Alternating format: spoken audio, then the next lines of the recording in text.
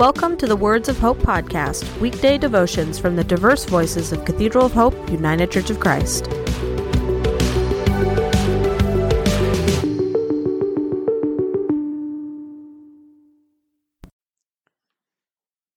The devotion for today, Friday, March 17th, 2023, was written by Dan Peeler and is narrated by Dana Goodnow.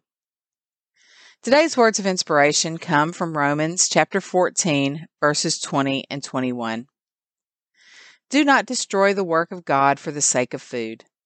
All food is clean, but it is wrong for a person to eat anything that causes someone else to stumble. It is better not to eat meat or drink wine or do anything else that will cause your brother or sister to fall.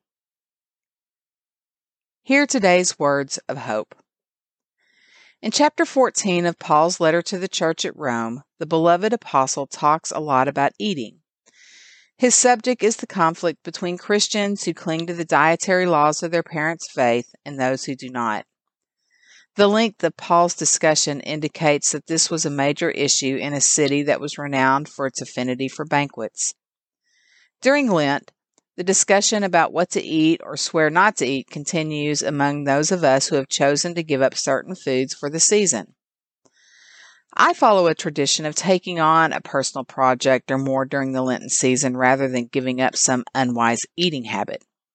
If it is harmful to my health, it should be removed permanently from my life, not just for 40 days in the spring.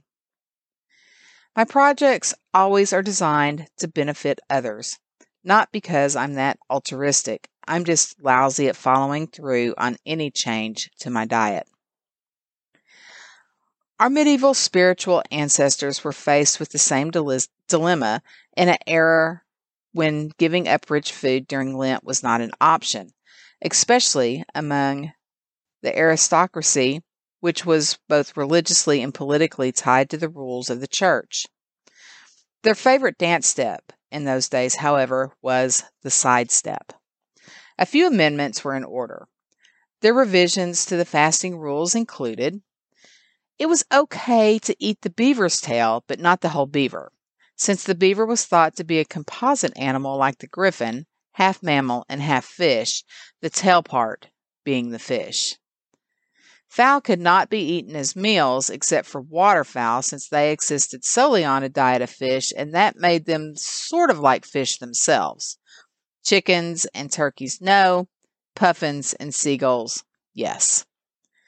Sweetmeats, sugar-coated dried fruits and nuts, were allowed since they were between meal snacks and not actual meals.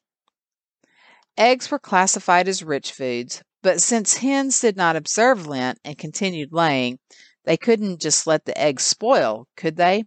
So eggs were also on the okay list.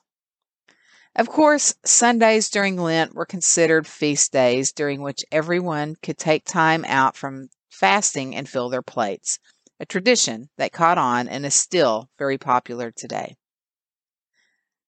Those are just a few highlights of lists that fill several pages. I'm not creative enough to compete with those medieval rule-stretching skills, so I'll stick with my taking on tradition. It's easier on the conscience. Let us pray. We thank you at every meal for that we are about to receive. May we be equally thankful for that which we are able to give. Amen.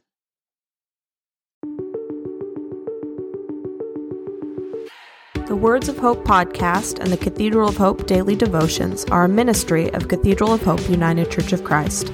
To support this ministry, please subscribe to and share this podcast, follow us on social media, and donate through our website at cathedralofhope.com/give.